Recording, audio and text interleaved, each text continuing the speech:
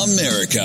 It's time for the Patriotic Father Podcast, where America and fatherhood collide. Podcasting from the upstate of South Carolina, here is your host, Alex Chapman.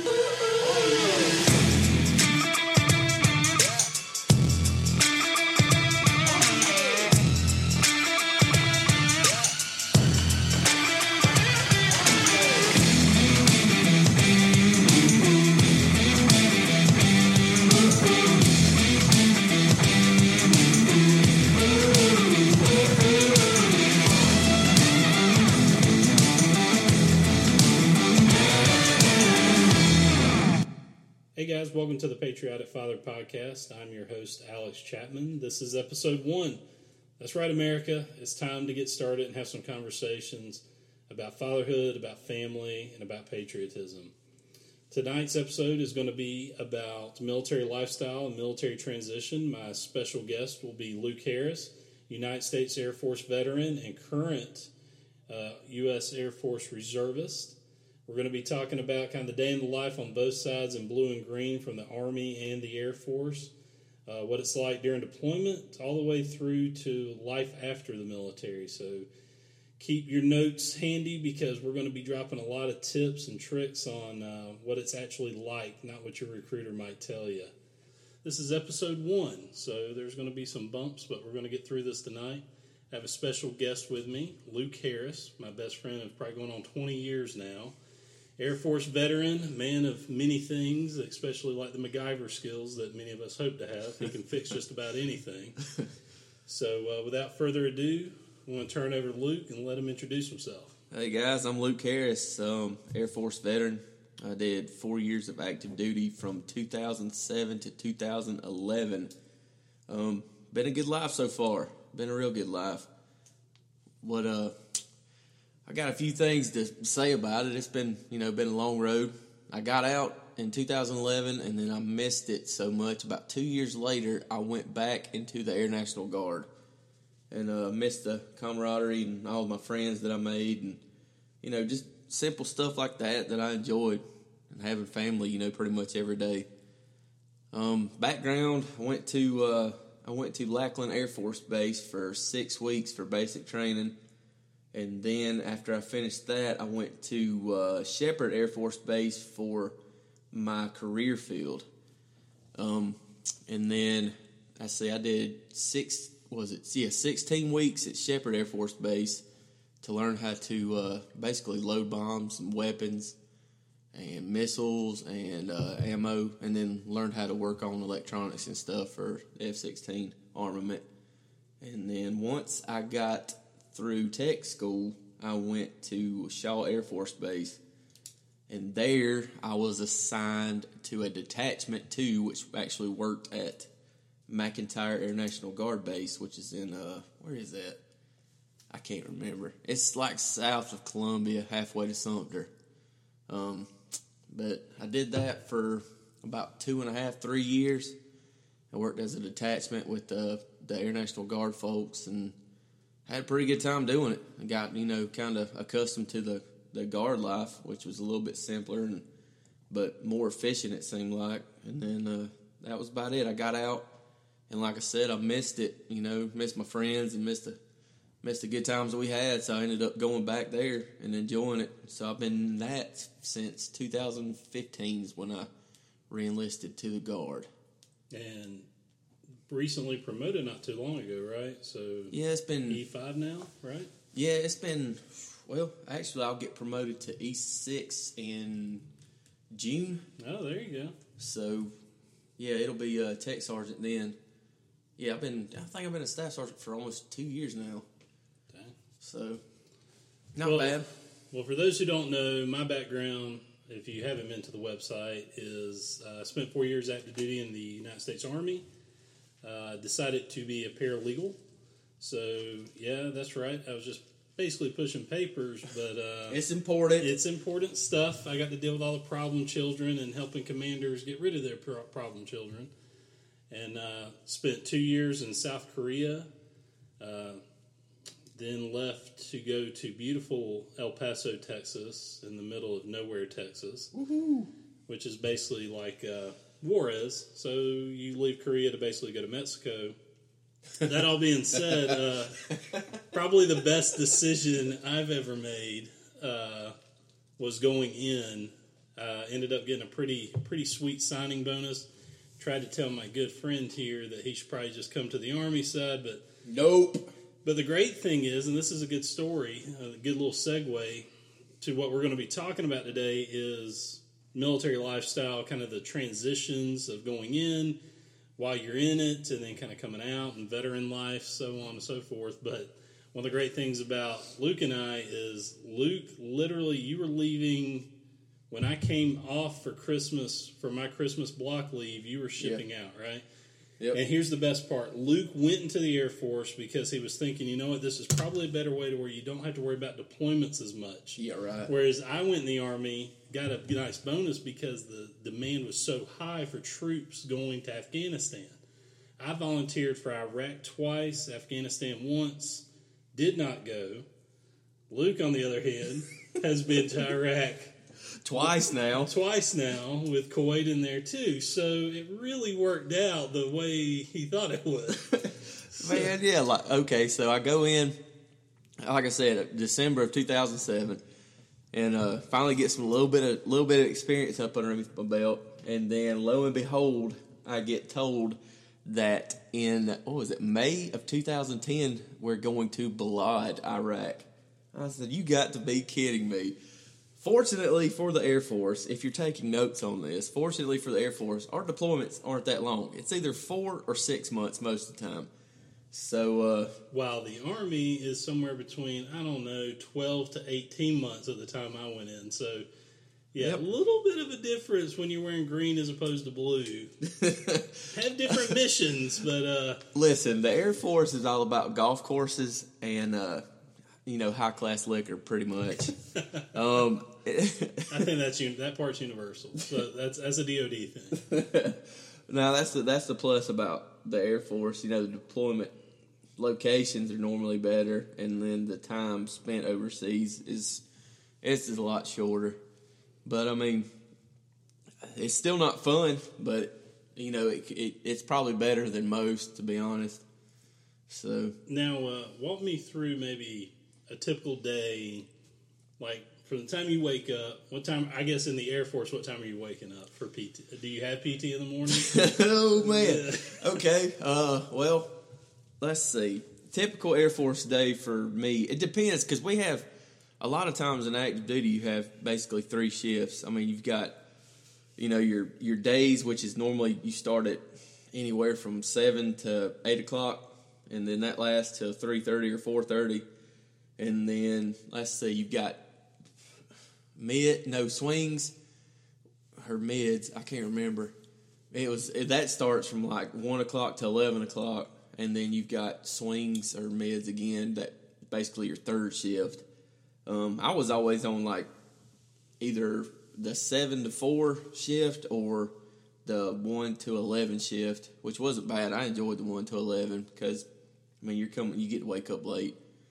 And, most of the time when we would get off work anyway, we'd go home and play Call of Duty for 3 hours and stay up till, 11, 2 or 3 in the morning. This brings me to another good point. If you're out there and you're like, yeah, I'm going to join the military because it's just like Call of Duty. Nope. No.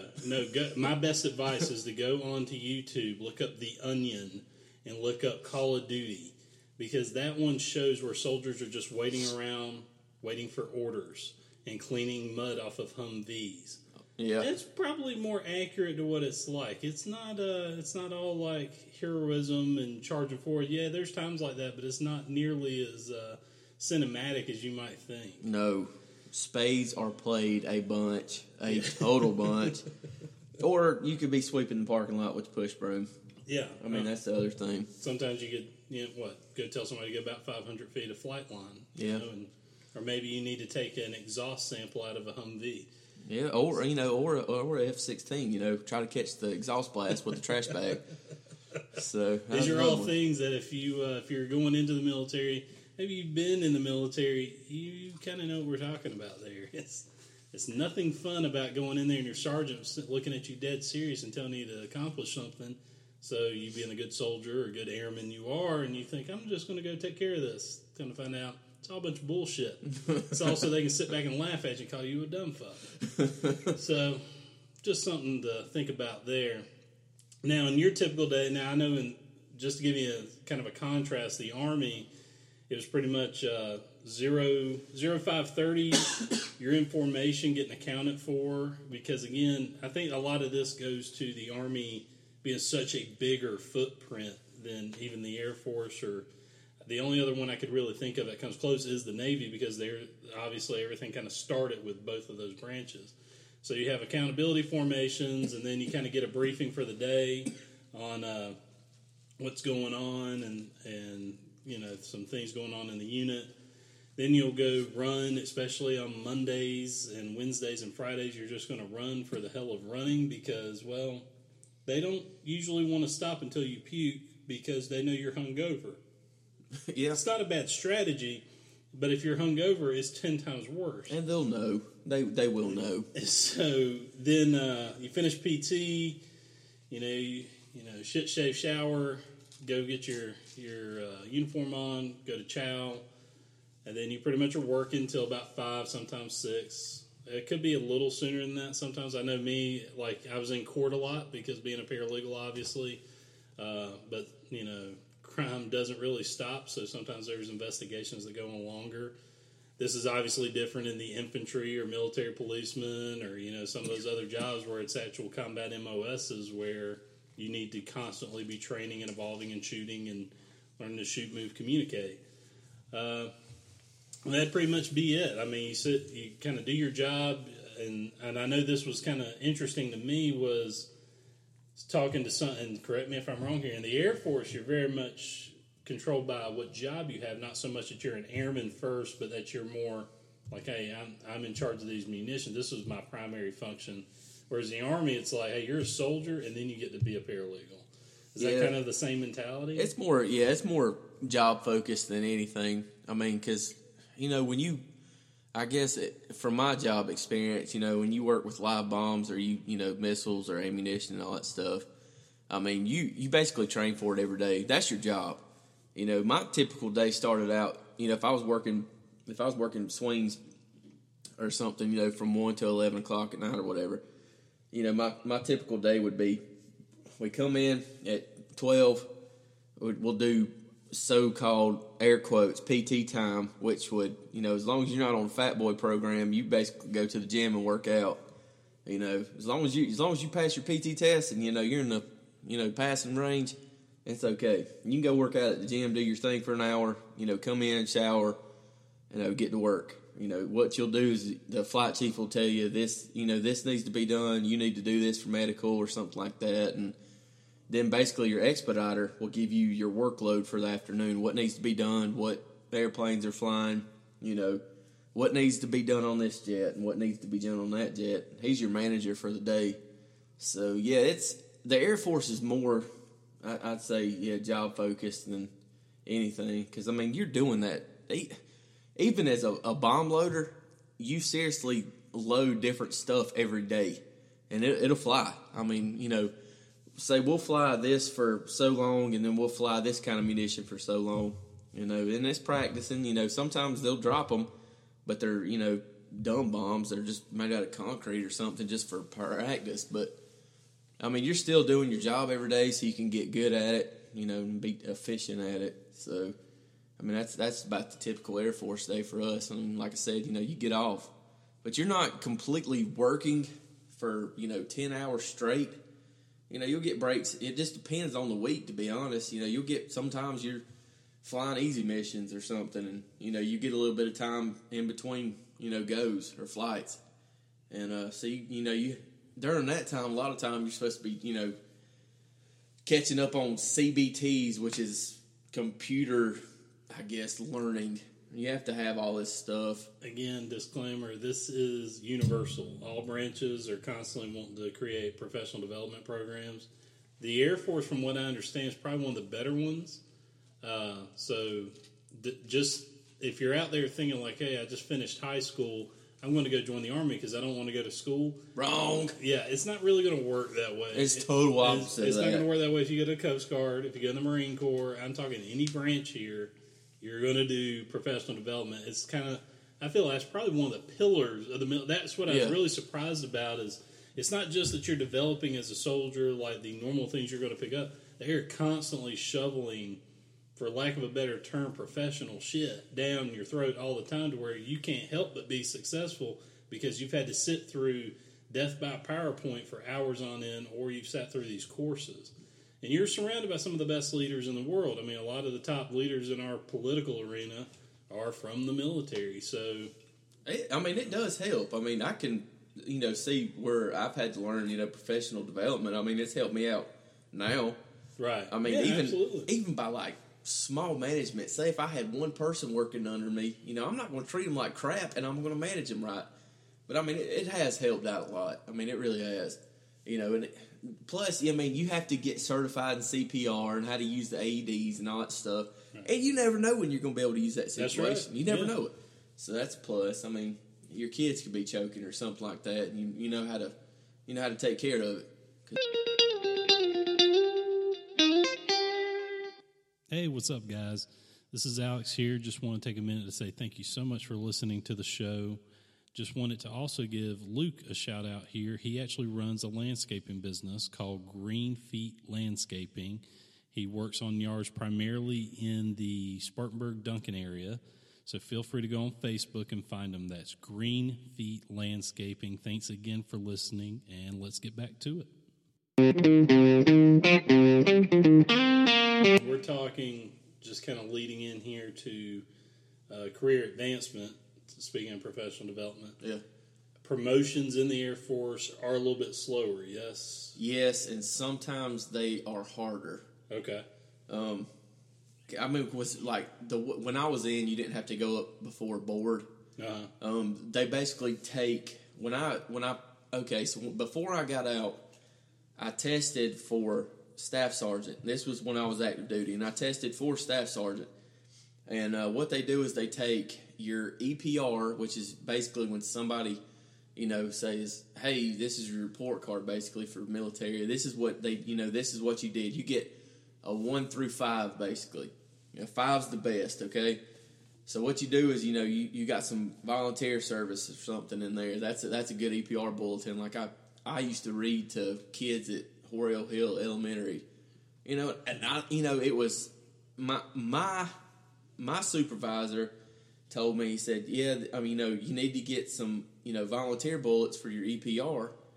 And my thing I was like, okay, well, they had this opportunity come up at Horrell Hill Elementary School. I said, you go to these classes and, read to them once a week. Right. And to be honest with you, man, I kind of dreaded it at first, but then I got in there and it was awesome.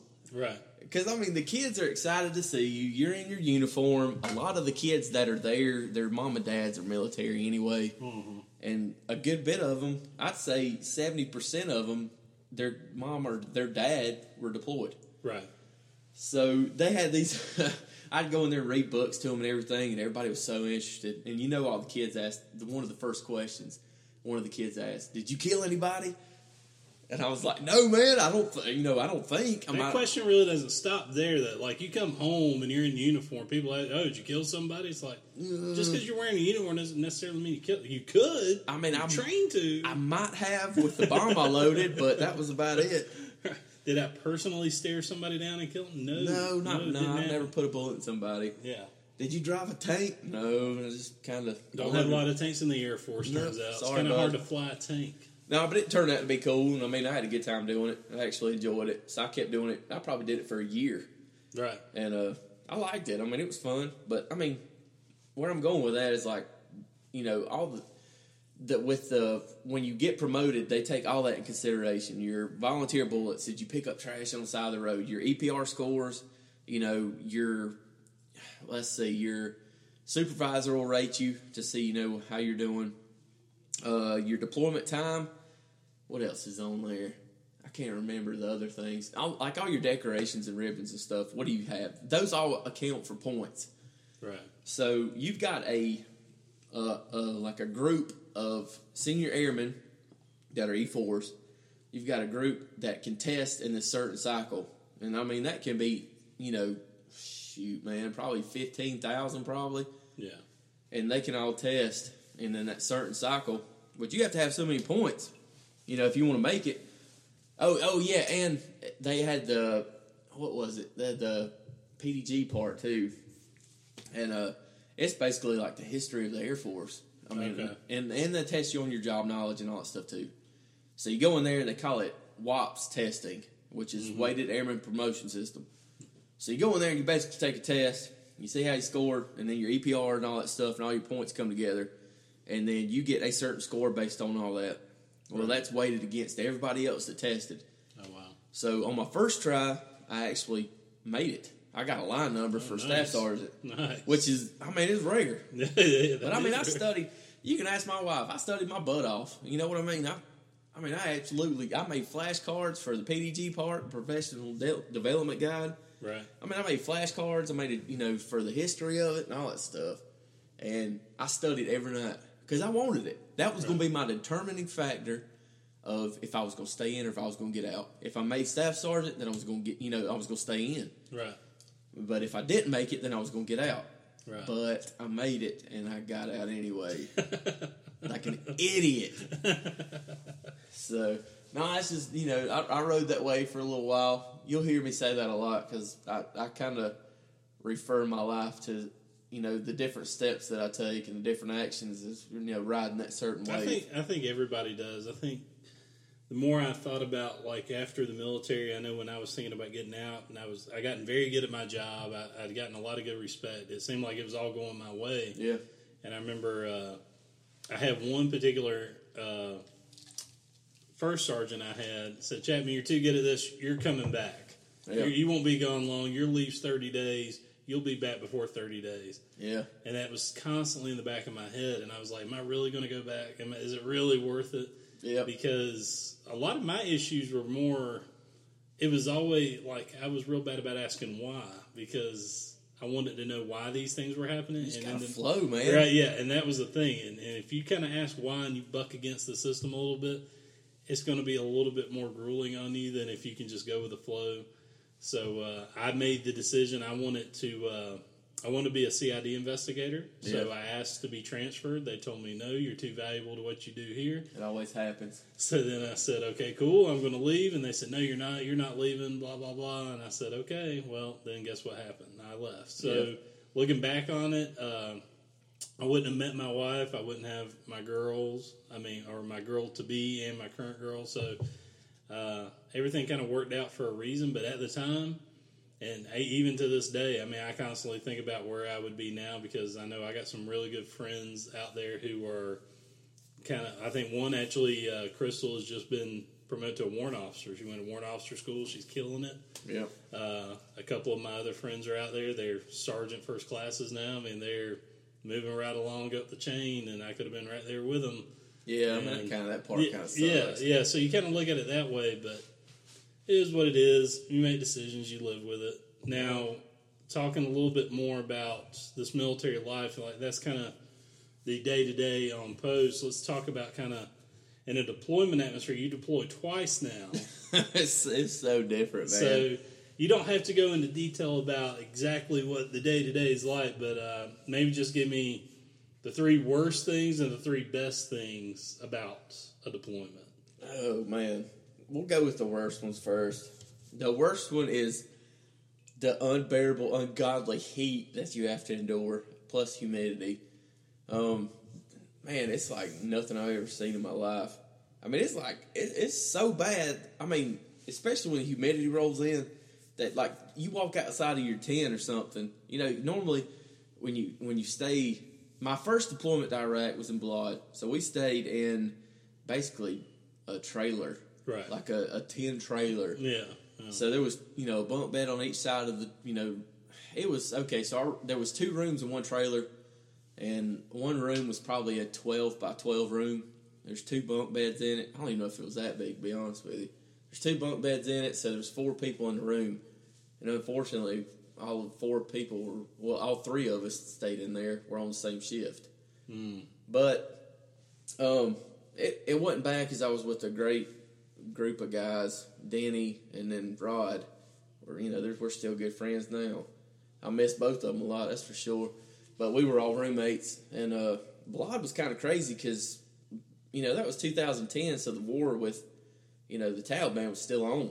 Right. I mean, even though we didn't really do major damage over there, it was still on because we were getting mortared. Right. And they were, randomly shooting bullets at us on the line or, just randomly shooting mortars. That's right. And so that's probably the worst part, the heat, just being away from your family. And back then, the only way we could communicate, what am I saying back then for? It's like, 9 years ago? Yeah, well, that's almost a decade ago now. So, in 2010, FaceTime wasn't a thing. So, all we had was Skype. And the internet over there sucked because it was all on Dish. Oh, like it was all satellites. Yeah, satellite. So, you could barely get connection in here, Right. Half the time it would freeze. That'd piss you off, too. Yeah, like I said, the heat was real bad. The job wasn't too bad. The pros are gym time and you get in really good shape. Because, this is how my schedule went, during deployed times. So I worked, what did I work? I worked from 1 o'clock in the afternoon till 1 in the morning over there on my first deployment, which is all different everywhere. it could be any other times, but most times you're going to work 12-hour shifts. But anyway, so I would wake up probably about 11 o'clock in the morning, go shower and all that stuff, go eat real quick, and then hop on this stupid bus, which was like a damn oven. And it's like a short bus. So you get on this short bus, and there's like 3 or 4 of them, and you're still on base. You're not going off base or anything. So we take this bus, which is like half a mile away, which I don't know why in the hell we just didn't walk. But I got smart. Is it because of the Air Force thing? Like, you guys just don't like to walk places? No, we walk. I bunch. That's the bad thing about. I had to ask. That's the bad thing about being maintenance in the Air Force, man. You walking. There's gonna be some guys out there who are wondering, it's probably because it's Air Force. They don't have to walk any fucking where. No, it was probably no shit. It was probably seriously 3/4 of a mile to a mile away, and plus you had to have all your gear and stuff too. But I got smart to it. I ended up buying a bike, like a 10-speed or whatever, like a mountain bike or whatever. Okay. So I ended up buying a bike, and military rules, you got to wear a helmet and a reflective belt or something. That's right. So I ended up getting a helmet, reflective belt, so I wouldn't have to be on a hot-ass bus. I'm pretty sure this is still true. The PT equipment for the branches of the military are all reflective, and you still have to wear a reflective belt or vest, right? So depending, like, if it's daytime or not. The fact that that's even, like, a thing, think about that. Your whole uniform is reflective. They've spent millions of dollars to make it reflective. Yeah. But they're still going to make you go buy the $10 vest or belt so that you can be more reflective, as if someone's going to be driving by you and the other 40 guys running with you and possibly hit you. And the bad thing is you still have to wear a reflective belt, even deployed, which makes it stupid. Yeah, yeah. Because you're like, okay, well, I got all this camouflage on, so if like a tiny micro light hits me, it's going to reflect. We'll see where I'm at. Yeah. But no, just have a bright light at night. I'll see where they're at. Yeah, no kidding. No, but like that's one of the cons of it was, trying to get places on base. Now, they did, when I was in Balad, they did have a pool, and they had some really nice gyms. Some really, really nice gyms. So that was cool. So we, I would, like I said, I would eat, or get up and I'd eat, go to work for 12 hours, get off cool in the morning, ride my bike back to our little hut we had, our little trailer, change into PT gear, go work out for about an hour, hour and a half, take another shower, go back to bed. And then that was it. We had 1 day off a week. So that was it. It's kind of bittersweet when you get a day off because you get bored, but you can sleep. Other than that, they got Pizza Huts and stuff over there, and like Burger Kings. Some of the best Burger King I've ever eaten in my life, too. But other than that, they got buses and stuff you could take on base. And now you mentioned missing the family, obviously, and those kind of things. Now, you were married at the time. Yeah, I didn't have any kids. Didn't have any kids yet. Yeah. But what is the military life, family life? How does that kind of come as one? Like, did she just stay on post, or did she go back home? Well, since we lived so close to home, she moved back. Okay. To Spartanburg. Okay. And so she stayed up here while I was gone, so she could be close to her family, because we were just renting. Right. I mean, that was it. So the whole time we were, I was active duty, we rented the whole time. Right. So, but we just rented, and she got a place up here, and then that was, she was here close to her family, because I found out like 2 weeks or 3 weeks after I got to, Iraq, that she was pregnant. Oh, that's right. I do. Because we were trying to, we were trying to have kids and everything. Right. And so I found out 2 or 3 weeks after I was here that she was pregnant and going through all that stuff. So her mom was close and all that crap. So they had her back. But I mean, it's still hard.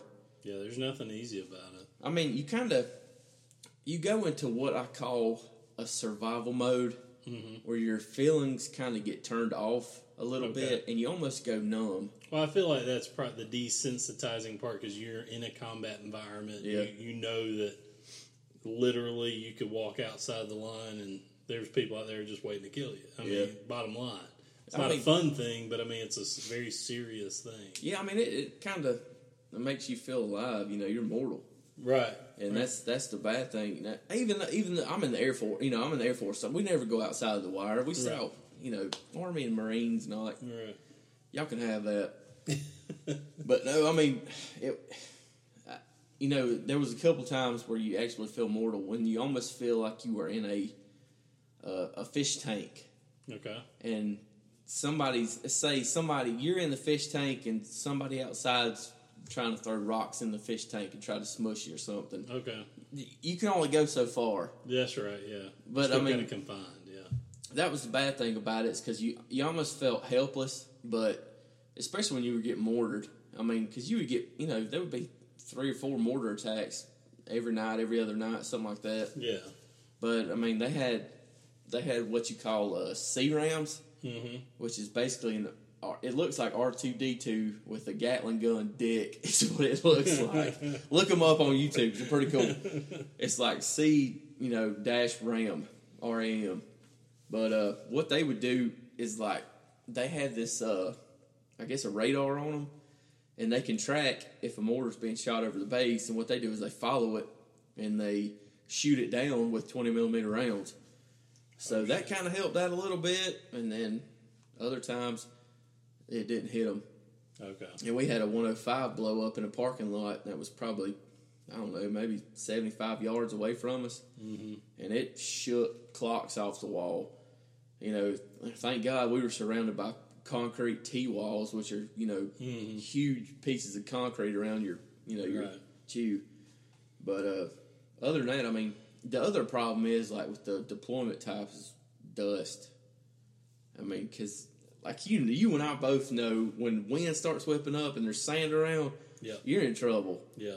And you can see a dust storm coming. It's like something off The Mummy, like the movie The Mummy. Yeah. I mean, it's like legit is that serious. Right. So that kind of sucks. But, military usually gives you proper PPE for all that kind of stuff, like goggles and, your shim gauze and all that stuff.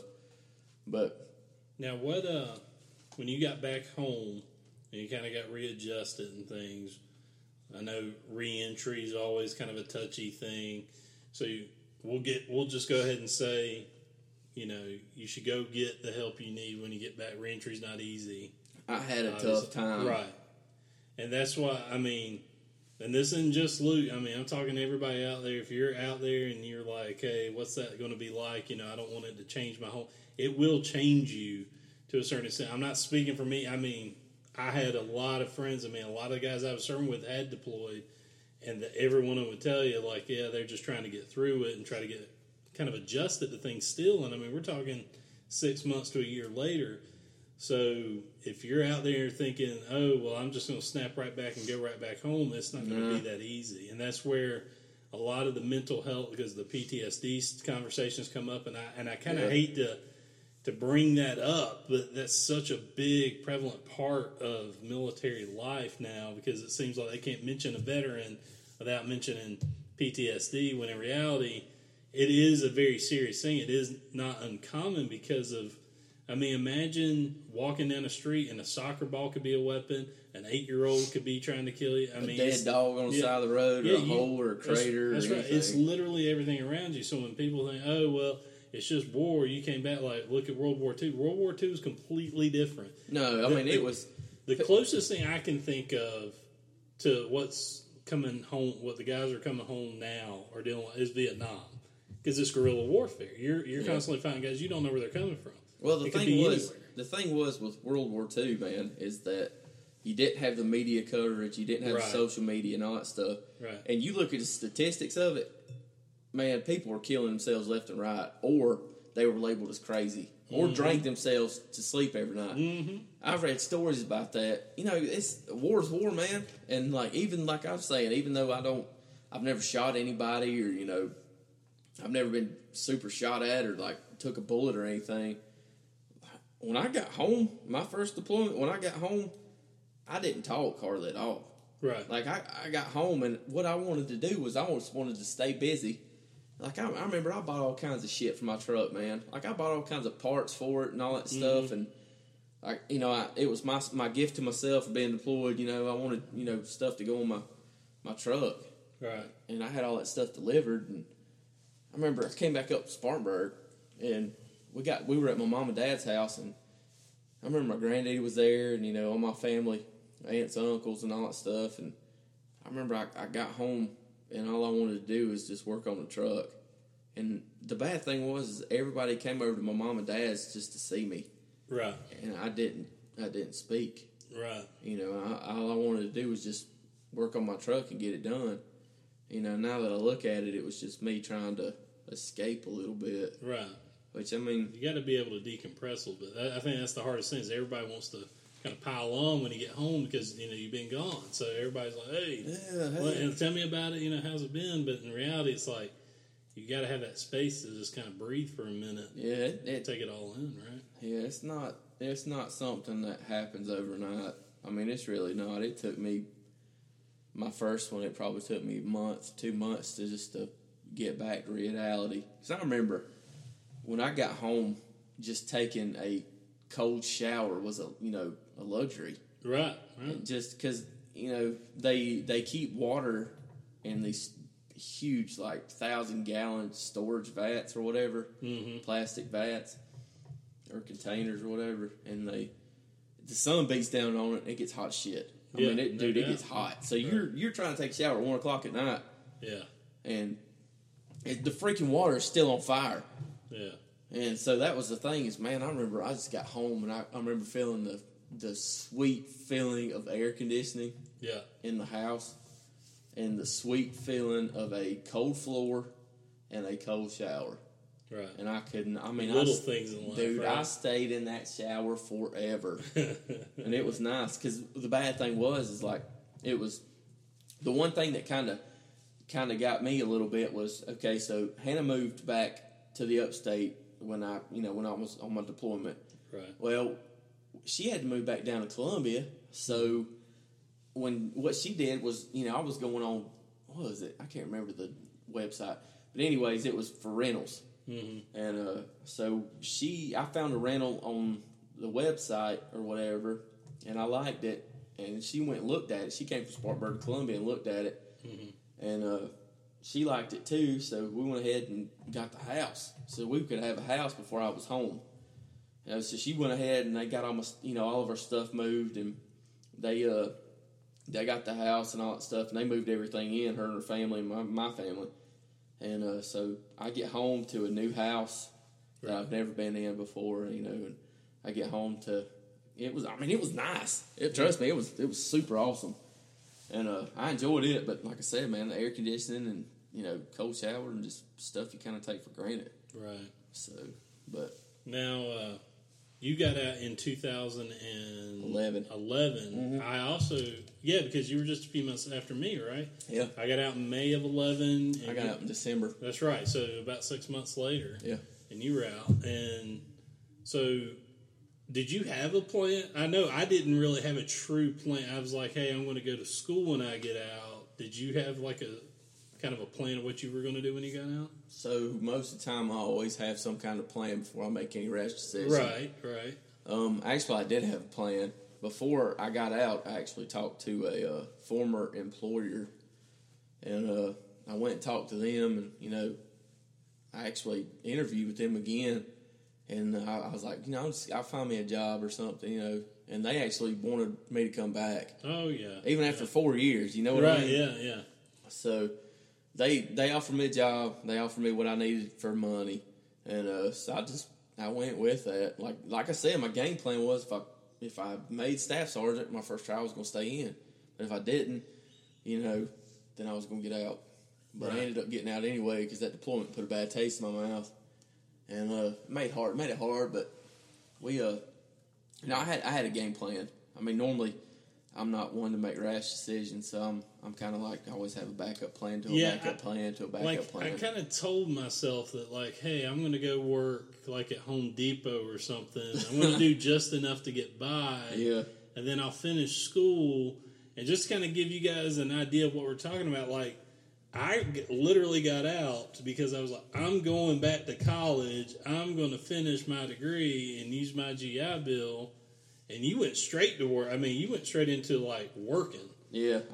I was looking for something just to kind of hold me over while I finished the degree. Well, guess what happened, guys? Life fucking happened. So, the 4-year plan I had to kind of finish my degree didn't really happen that way. So my advice to you out there is if you're active duty now, or maybe you're in the reserves, or maybe you're thinking about going, try to at least get your gen ed and 2-year degree knocked out while the Army or the Air Force or whoever's paying for it. Hell, even try to clip them. Yeah, take CLEP tests. If you're really good at history or something, or really good at math, take some of those tests. They're free, and then you get the college credits for them. Don't be an idiot and not do it. All right. Cool, but take it from me. I was in court. I had a pretty structured day. Should have been a lawyer. But I couldn't. There was no way I could have finished a degree. Mm-hmm. Just because every time I was signing up for classes, then a new case was coming, and then I'm driving the attorneys around. There's the enlisted side of that, so you're low man on the totem pole having to make sure things are squared away for court. So it never really worked out. So if you're out there and you're like, yeah, I'm eventually going to do it. No. Nah, do it. Do it right now. Talk to your CO tomorrow and go sign for that shit. Sign up and get that shit done, because most of the time they'll flex a little bit too if they know you're going to school. Here's a real facts here. I believe it's 37.5% of veterans who are enlisted that get out. Only 37% ever decide to go get an actual degree or a 4-year degree, I should say, or higher. I'm one of the other 62%. Right, and that's my point. majority, if you go into the police academy, your GI Bill will actually pay you on-the-job training for certain jobs, so you can double dip, because, police agencies will hire you, they'll pay you, and then they'll send you down to the academy, pay you, and then your GI Bill kicks in, and you get paid. So, which isn't chump change either. Right, and the GI Bill, just cliff note, we're kind of on a tangent here, but that GI Bill is amazing if you get the post 9/11 GI Bill. I had the choice when I went in because it had just happened. Yep. But post 9/11, basically, they're going to pay for your college as long as it's one of their approved colleges, which really means as long as it's not, I don't even know if ITT Tech's around anymore now or not, but one of these for-profit schools, don't go there. Go somewhere where they're an accredited college. And then, here's the best part. They're going to give you $1,000 a year for books, and they're going to pay you BAH for whatever zip code the college is at. Which is on average, anywhere from 800 to 12 to 1300? Greenville, South Carolina, or Spartanburg, South Carolina, I guess is technically where I ended up at USC Upstate here. It was roughly about $1,400 a month. Yeah, that's tax pretty free. good. In direct deposit. So literally, and then what I did is I did a work study with the VA at the school, so I was helping other veterans get their GI Bill started, and it was super easy to explain because I just went through it. Yep. So I know there's options of signing over to your family and things that's a benefit you have, and if you didn't finish your degree while you're in, use that and finish it, or if you don't want to go to school, that's cool too, but use it. Look at the programs that you can use for the on-the-job training part of it. I mean, the other thing is, too, you can also use it for your family. Right. And so, like, you could sign it over to one of the kids. You got to have, like, so 10 much years. retainment. Yeah, you have to be, I think, 10 years of service. Don't quote me on that. I don't know I know they've changed a lot with it. I know when I was going in, it's like you got to be in 10 years and then you can transfer it over. And you got to have so much retention time left over, too. Right. So, I think it was like 2 bottom line, go finish your school while you're in as much as possible. If you don't get it all done, that's fine. At least you're a step ahead. Right. So, and that being said, we're talking about military transitioning out of the military. Now, you went to work. You actually just recently changed careers here. I guess back at the beginning of the year, right? Yeah, I did January. as well. I went more. I'm a sales guy. I like talking to people, so obviously, I had to stuck in sales. This guy can fix anything. I mean, literally, if he can't fix it, he'll just beat the hell out of it till it starts running again.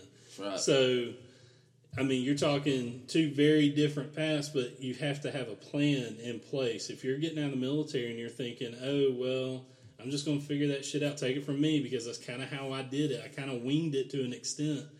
Don't do that. Like, take advantage of your opportunities that are in front of you because there's a lot of resources while you're active duty when you're out processing with air quotes because that whole process, they give you like 30 days to do what could be done in a week. Yep. That's intentional. That's because you should be out there networking, making phone calls, and those are the times you should go be sitting down for interviews with civilian firms and police agencies or whatever your path may be. That's when you do those things. Yeah.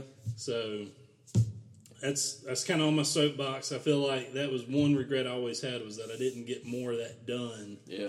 But when you're transitioning out, I mean, and you're in the process now, you're actually looking at other opportunities, right? Yeah. I mean, everybody's always looking. I mean, you're always just trying to better yourself. Yeah, I mean, like I said, I'm just, like, I like riding different waves. And if I know this wave's about to end, I'm going to try to jump on another one. That's right. You know what I mean? So, like, I'm always trying to better myself. But Hey, yeah, and greed's good, so if there's money out there, money never sleeps, guys. Yeah. It's just like Wall Street. I mean, whatever makes you happy. Yeah. I mean, if you hate your freaking job, then do something else. Yeah, I mean, life's way too short, man. Yeah, I mean, because you spend more time at your job than you would with your family or your friends. Yeah. So, I mean, you better like the people you work with, and you damn sure better like the job. Absolutely Just right. don't let it be stressful. And if you don't like it, jump on another wave. I mean, it's your surfboard. That's your life, dude. So go for it. I mean, do whatever you want to do. Right. So, I mean, hell, even if it's, renting chairs at the beach to people, if you like it, go for it. Now, looking back, well, I guess you're still technically in, so we'll say different. looking back on active duty, Yeah. what did you like most? What's the one thing that just... My friends. Yeah. It was... The camaraderie. It was like the family I never had. Like I said, man, we would get off work and we would seriously go home and we would be at work all day together and we would have the best time together. Yeah. And just joke and play games and stuff, and Right. then we would get off of work and we'd go home and hang out with our family for a little bit and then we'd get on Xbox 360. I know this sounds old. But no, we'd get on Xbox and we'd play Call of Duty, like I said, for 2 or 3 hours. I think that's something that's like drastically like underplayed is that a lot of people think when you're in the military, oh well, if you served in combat together, that's what makes you so close, and it's really not. Like, shout out to Darren. Darren was like probably the big brother I never really asked for, but I mean that dude's like family now, and it was because like we'd spend all day together, but then we were also go out and we were going to have beers together. And then on the weekends, we were going to go, see another buddy of ours who, traveled down south in Korea. I mean, this is a guy who, if I had the money tomorrow, I'd be out there, trying to set up shop to live next door to him. And I mean, like, that's just how close we are. Like, it's like family. It's the best way I can explain it. Yeah. You and I have been friends almost 20 years now, and it's like, okay, well, of course we are. You know what I'm saying? Like, of course we can pick up like that. I mean, these are guys you serve with them. Like, actually, 4 years in the military, you get 2 years with this guy, and then he's like family because you're together that much. Well, I mean that, and if you click well, you know what I mean. That's right. Yeah. absolutely. So you're don't get me wrong. There's guys that I'm like, yeah, I never want to see that asshole again. Yeah. No, your Darren was my Dave Pearson. Okay. He was like the older brother that I never had. You know what I mean? He was the one who basically guided me through my Air Force career. Right, and that's and I'm glad he was my supervisor. Right, yeah. And he was a damn good one too. Right. I will never ever meet another person like him. That's probably something I wish civilian world had, is more like, hey, here's a mentor to show you how to do this job. Let me pull you along and kind of show you the ropes, instead of, hey, we're going to do training, and then we're going to throw you into this job. Yeah. And you'll be great at it, cool, whatever. And there's no real mentorship. Like, you're just kind of out there figuring it out for yourself. That was like the one cool thing about that dude. It's like I've never seen him lose his cool ever. Like, he would never, ever get mad. He would get mad, but he would never lose it. Like, you know what I mean? He would always have your back no matter what. And he was jam up dude. He always will be. And I'm remaining silent because while Darren's a jam up dude, I have seen him lose his shit, and God help who was ever in front of him. Well, I mean, this West Point cadet knows who he is, but whoa. No, when you're loading live bombs or live missiles, it's always best not to lose your shit. Yeah, it makes sense. You don't want to. I mean, you're talking to a guy who I wanted to get into ordnance, but something about being colorblind, they don't want you to be around. Yeah, the color bands kind of mean something. Weird. You need to know if it's yellow or brown, stuff like that. But weird stuff.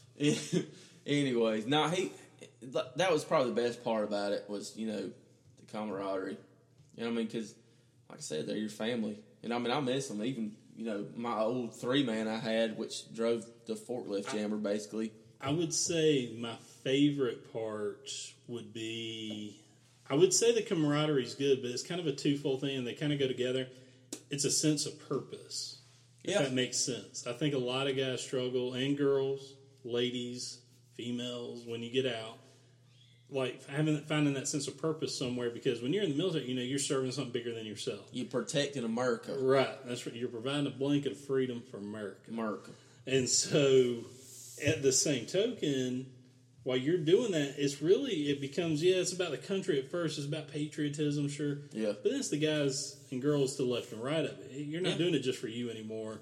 You're not doing it just for America anymore. You're doing it because they're depending on you. And once you start getting that camaraderie going, and then it's family, no one's going to fuck with the family. You know what I'm saying? Like, those are the best teams. Those are the best military units. I mean, you look at any kind of special operators or anything like that, they're all so tight because they spend all their free time together too, because they know the tone of each other's voice. They're that tight. Oh yeah, I mean, that's like your favorite cousins, or favorite sister or brother. I mean, it's all the same. Right. I mean, you know each other well enough, and you just get along with each other. You'd rather spend time with them. Now, what's the worst thing about getting out? Or I would say about the military as a whole, like your experience. What was the worst thing? A lot of top-heavy brass leadership.